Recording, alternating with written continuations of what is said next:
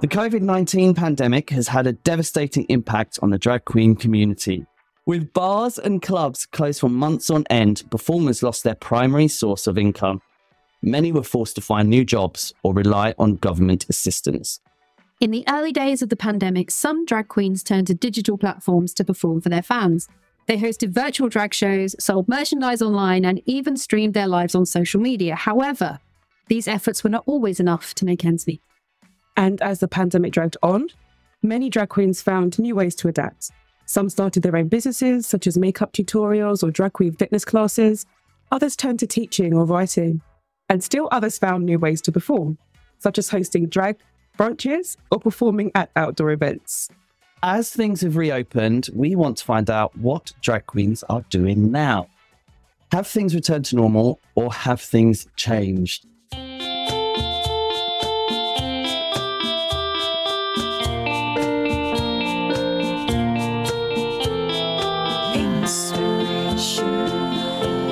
Welcome to a very special edition of Talking Hospitality. I'm Timothy R. Andrews, and I'm delighted to share that we have a full house today. I'm joined by my wonderful co-hosts, the delightful Tracey Rashid and the fabulous Sarah Kettel. We have quite a spectacle lined up for today. A roundtable discussion with three immensely talented and vivacious drag queens. From Flynn Burge, aka Linda Bacardi, Harry Casella, aka Mary O'Cart, and Stephen Moore, aka Stephanie von Clitz. We're here courtesy of the Brighton Box Gallery, who are sponsoring today's event. The Brighton Box is an LGBTQ+ owned award-winning art gallery in the heart of the Lanes, Brighton. Whatever your preferred style of art, the Brighton Box Gallery is able to offer a wide range of unique and local artists at thebrightonbox.com. Excited to have you all here with us today? So let's start from the very beginning. So what we want to know is what inspired you to get into drag, or let's use drag as a verb here. Why do you drag? Let's start with Flynn. I was inspired, to be honest. I've been doing drag for about 15 years. I started with the likes of Lily Savage and whatever, who started at the Black Cap in Camden. And I used to do websites for the likes of Sandra and Titi LaCam, Boy George Experience, some of which are still on the scene now and being quite technical and what have you. And then one day I got asked to join in a drag amateur dramatics group called the Drama Queens. And that inspired me to take it up full time. And then I turned from just somebody enjoyed putting makeup on, being a man in a dress. It was an evolution. And then I became a drag queen. And 15 years later, she's still doing it. Amazing. Go way back then.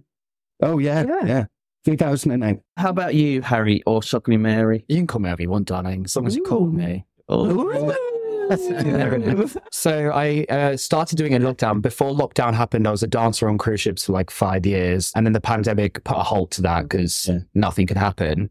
So I basically came home and was like, I'm over dancing on cruise ships. I wanted to try something else. And I've always been a huge fan of drag and thought, well, I'll just give it a go. Screw it, let's try it. So I spent most of lockdown like watching tutorials, learning about drag, going to see these two wonderful people here. I saw many shows of you two. I believe we worked together. Yes, we have. Yeah, we have. Watching and learning from what the queens were doing on the scene and kind of molding myself and, taking bits and pieces from everywhere like a jigsaw and kind of figuring out what I wanted to do and just taking inspiration from everywhere. And I do it because not to like keep it on brand, but when Super Mario takes a magic mushroom or like he gets big, that's how I feel.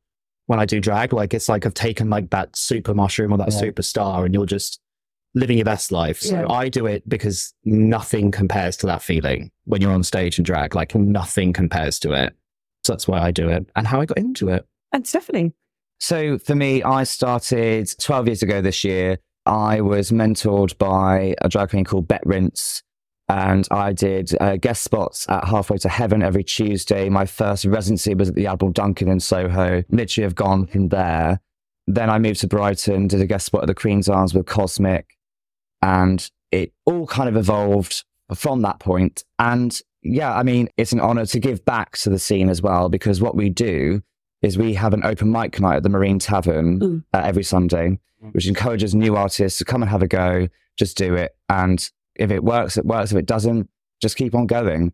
And for me, I think drag is obviously a complete art form in itself. the message that you can leave a crowd with is always very powerful, because you should always utilize your own voice and carry that forward. Thanks for bringing your voices to our show. In case some of our listeners, and they might, because we know some of our listeners don't have a clue what drag is, here is a very brief history. Drag actually started as a necessity centuries ago when plays needed female characters, but they were played by men. In fact, it's thought to be called drag because of the long dresses worn by the actors and their dresses dragged along the ground. But times have changed, and thank goodness that this is now an art form, not female impersonation. And it's a whole lot more than that. And it's adored now in the mainstream, and it's a staple of the entertainment offering within hospitality venues across the UK. So, we've talked about history, but what is drag for you? And I'm going to start with Stephanie. So drag for me, I touched on it briefly earlier on. Like Mary said as well, it's very electric, that feeling when you have on stage. If you know that you have a room who is engaging with you, there's no better feeling. I think one of my favorite moments actually is when it comes to, I say festivals, but Pride, because it's the message behind everything. And, you know, again, you have to push that message to everyone. And I'm not pushing it in a forcing it upon someone. It's just, yes. And it's just the respect behind everything and making sure everyone's included. I can't see myself doing anything else now. It's great. I mean, 12 years in, who'd be like 80s, you know, yeah. Why not? I last that long, but you know, I mean, who knows? You know, age now, isn't it? Well, you know. No offense, Linda. But, you know. Mary? Either's fine, darling. I think drag for me is just expression, and whether that's expression of gender, whether that's expression of art, whether that's expression of creativity, to me, I don't think drag has one definition. I think it's evolved so exponentially now that you can't define what it actually is. I know obviously you touched on what you're saying about what it used to mean, or in theory used to mean back then, but I just think, like, to me, it is just expression, and it's whatever that encapsulates, whatever you want that to mean in your own drag, that to me is drag. You know, you can get glamorous queens, their whole thing is pageant style of drag. You can get gender non-conforming drag. You can get, to me, everything is drag, really. Yeah. Like, I know not to quote RuPaul, but All Born Naked and the Rest is Drag. That to me actually really resonates, because everything is just, we put on clothing and we fit, you know, you express yourself in what you're wearing now. Every one of us is expressing something. So to me, that is drag. It's just expression of everything. It's that famous saying, all drag is valid. Correct. I agree. And I love that word expression as well, because everyone can express themselves. Exactly. There's no right or wrong. It's just how you express yourself. And drag is just, like, in the traditional sense of it, it's just exaggerated expression. Well, it is an art form. Yeah. Yes, absolutely. An art form of, and its own, you know, it's a form of expression. Yeah. An individual. So Linda, we've done this for 15 years. Stephanie, you've done this for 12. Have you seen the drag scene change over the last decade or so? Definitely evolved, definitely changed for the better, I think, because we started before RuPaul's Drag Race came along. And now it's encouraged a lot of people, because it's been in the mainstream a lot more, to do it. And I think that can only be a positive thing, to have the courage to even get on a stage and to be inspired or influenced by other people, certainly now. And years ago, like, there are matriarchs who paved the way, and that should never be forgotten either. So it's different times, but again, there are queens who have done it for years who always help newer artists like myself and others to give it back, help and encourage, because if you don't, it'll go. Yeah. I mean, for myself, I'm a child of the 70s, and I was brought up watching the likes of the two Ronnies and Little and Large and Les Dawson, Larry Grayson. Some of them were quite bad gay stereotypes because of the climate, the legal climate there was then, but there was also a lot of, you know, sort of Kenneth Williams. There was also a lot of gesticulation and, you know, exaggeration, pomp and ceremony. Where I got my inspirations from was watching all that sort of laughter, variety, expression.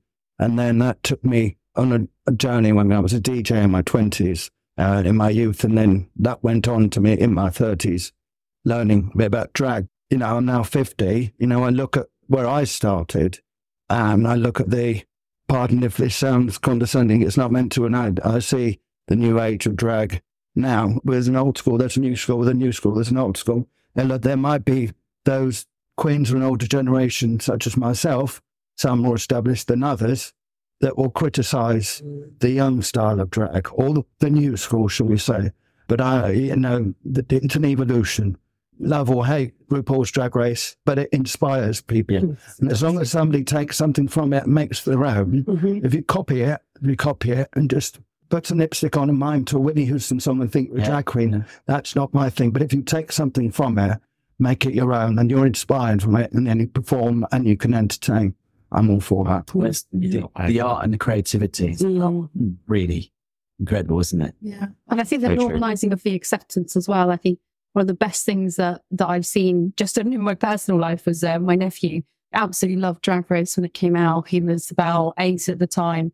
And it got to the point where when it came on the telly, when it was on Saturdays or whatever, he would literally run to mum's closet, get a pair of high heels and around the living room while it was on. Which I think is the most beautiful thing, because if you think back to, when you were young, Flynn, would boys have been able to do that at home? Obviously, this is an audio experience, but occasionally on my Facebook, there's a picture of me when I was 8 years old, and Stephen here may have seen me. I was 8 years old, and my next door neighbour dressed me in her dress. I have this blue sort of red Judy Garland kind of pinny on and whatever, and there's really flock wallpaper behind me. It's very sort of 1979. But you got me in a dress. In this gallery, just as a postcard, that sounds amazing. What an image. Amazing. Undoubtedly, the COVID-19 pandemic posed major challenges for performers worldwide. How did lockdown affect you, and how did you survive during this period? We'll go to Mary. I was addicted to TikTok. I just used that as a bit of an outlet. I used to just do home workouts. That's when I kind of started dabbling into drag as well. So I kind of used social media for that. I drank my own body weight in wine every day. Just been watched so much TV. Yeah, for me, I just it was the time that I was experimenting with drag. So a lot of my time in COVID was focused on that. So if the pandemic didn't happen, do you think you'd have had the opportunity to focus on? I don't think so. I honestly don't think so, because I think I was in the cruise ship career mind. So I was just contract after contract after contract after contract. I don't think it would have happened. Yeah. I've always had a love for it. I just don't think I would have had time to solely focus on it. So who knows? I just don't think it would have. What are you guys, ladies? What about you, ladies? People. So for me, it was a bit of a surreal time. I lived above a pub at the time, so we were literally locked in there for all of lockdown. That was quite weird, but luckily we had a rooftop, so we could literally get a bit of space. Yeah. I remember once we were peeping out the windows if we were watching TV downstairs, having a roast dinner, being like, "Oh my god, I'm going to know we're in here." That was weird,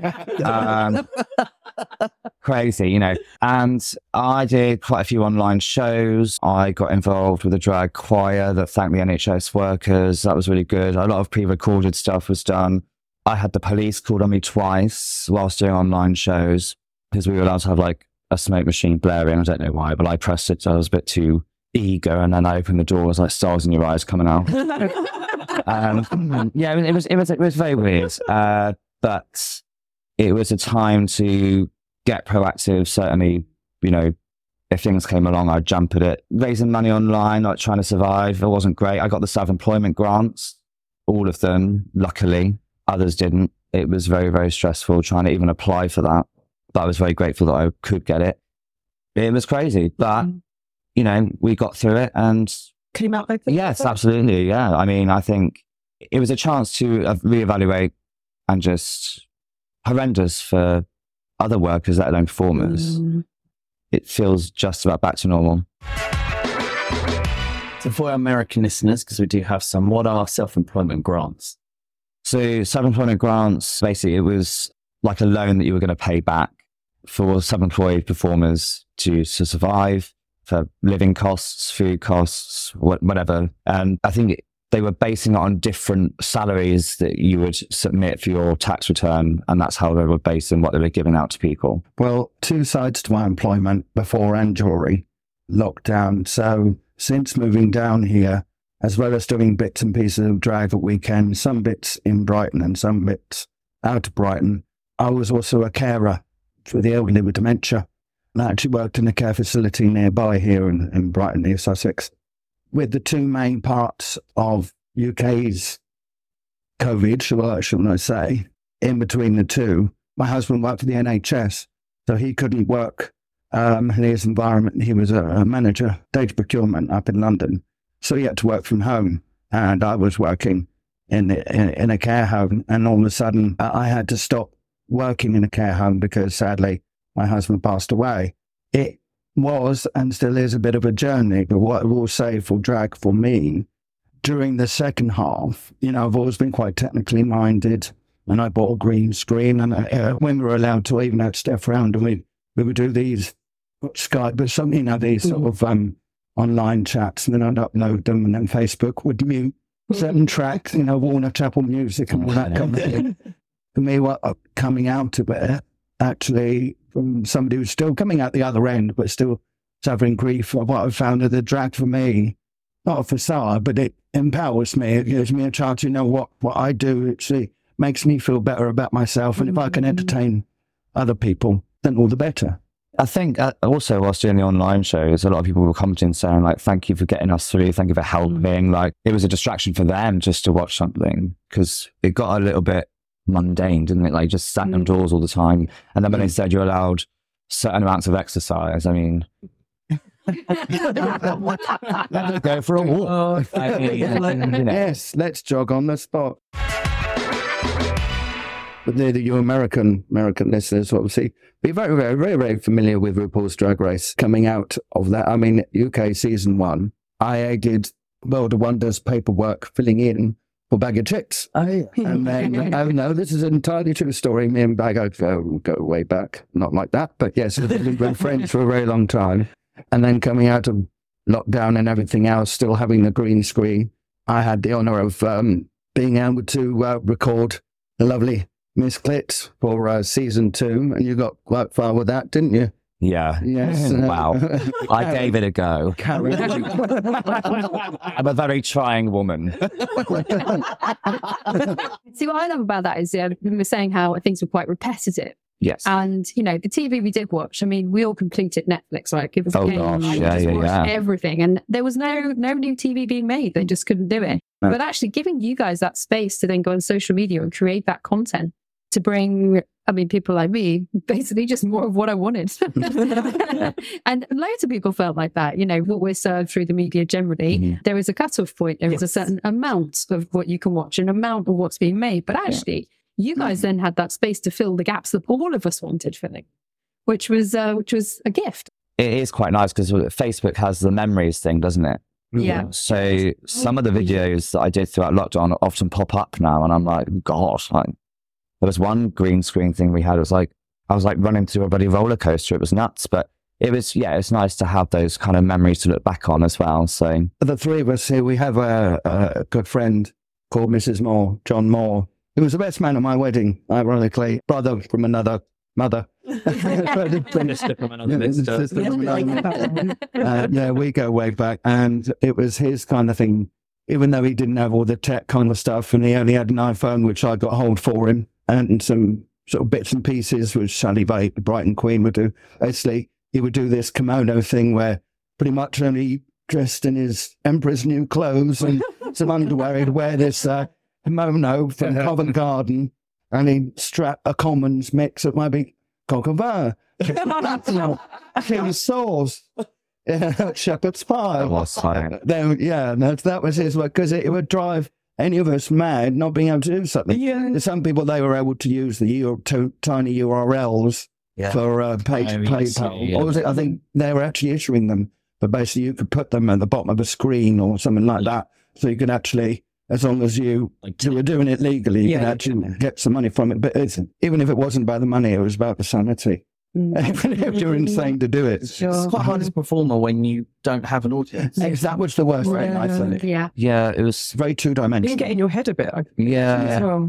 It's quite funny because obviously you're playing different personalities when you're on stage. And when you're talking to a computer screen, your other personality talking to people who are just watching. You can't gauge a reply, you can't gauge laughter. It was that energy is missing, isn't it? Yeah, I think it was nice when you saw like the reactions and people putting love hearts and like engaging with you, because you could say, and then you end up saying like hello to multiple people, like hello so and so, and then you're like, oh, I should do a song now, like because I've been chatting to people for so long. We do know that there are people listening that might still be struggling, might be going through some difficult situation themselves. What advice would you give to them? I'll start with you, my right way, and you being Mary. Find something joyful every single day. Find joy in something, whether it's, I don't know, cutting your nails. I don't care. Whether it's like, I don't know, having a shower. Find joy in at least one thing you do every day. And if you start to build on that as like a daily manifestation, it will translate to everyday life. So find something that makes you happy, that brings you joy, something you love. Whether, you know, you're the type of person that being charitable makes you happy and you want to give back to something or someone, whatever it is, it can be so minute. Just find joy every single day and it will manifest into such a bigger thing. Some of the things about positivity, I think, no matter what hardships you face at the end of the day, you find something you're good at or find something that interests you, take it, harness it, and just hold on to it and feed off of it, but to know this can make me feel better about myself. And that's what I do every day. Yeah. I'd always say, like, never feel like you're alone. Always make sure you have good people around you. Always communicate where you can. Always remember that things always will get better. If you have a positive outlook, it's like when you talk and you smile, you have that automatic response. If you just have that positive attitude, things will always happen for the good. That's my philosophy, and I always stick by it. Positivity is key. Negativity never helps anybody. No, it doesn't. I know, and as much as sometimes for some people, they can find it hard to find positivity. Look around you, find inspiration at the end of the day. Life's too short. And we all have off days. That's just human nature. But just always don't make it all the time. As one popular drag queen says, can I get an amen up in here? Your passion for the art of drag is infectious. So thank you all for sharing your experiences and for adding a touch of glamour and glitter to our show today. We did have someone in drag earlier, that's why we're saying glitter. Mary was looking way fabulous. Yes, I am now. Putting us all to shame. Still fabulous. And there's Linda and I, like death becomes her. Yeah, I'm Meryl Streep. Thank you, Flynn, Harry and Stephen for joining us on this episode. And a huge thank you to our listeners for tuning in to Talking Hospitality. We hope you enjoyed this journey into the world of drag as much as we have. Don't forget to subscribe on your favourite podcast platform and leave a review if it's nice. And join us next time as we continue to explore all things hospitality. Stay fabulous.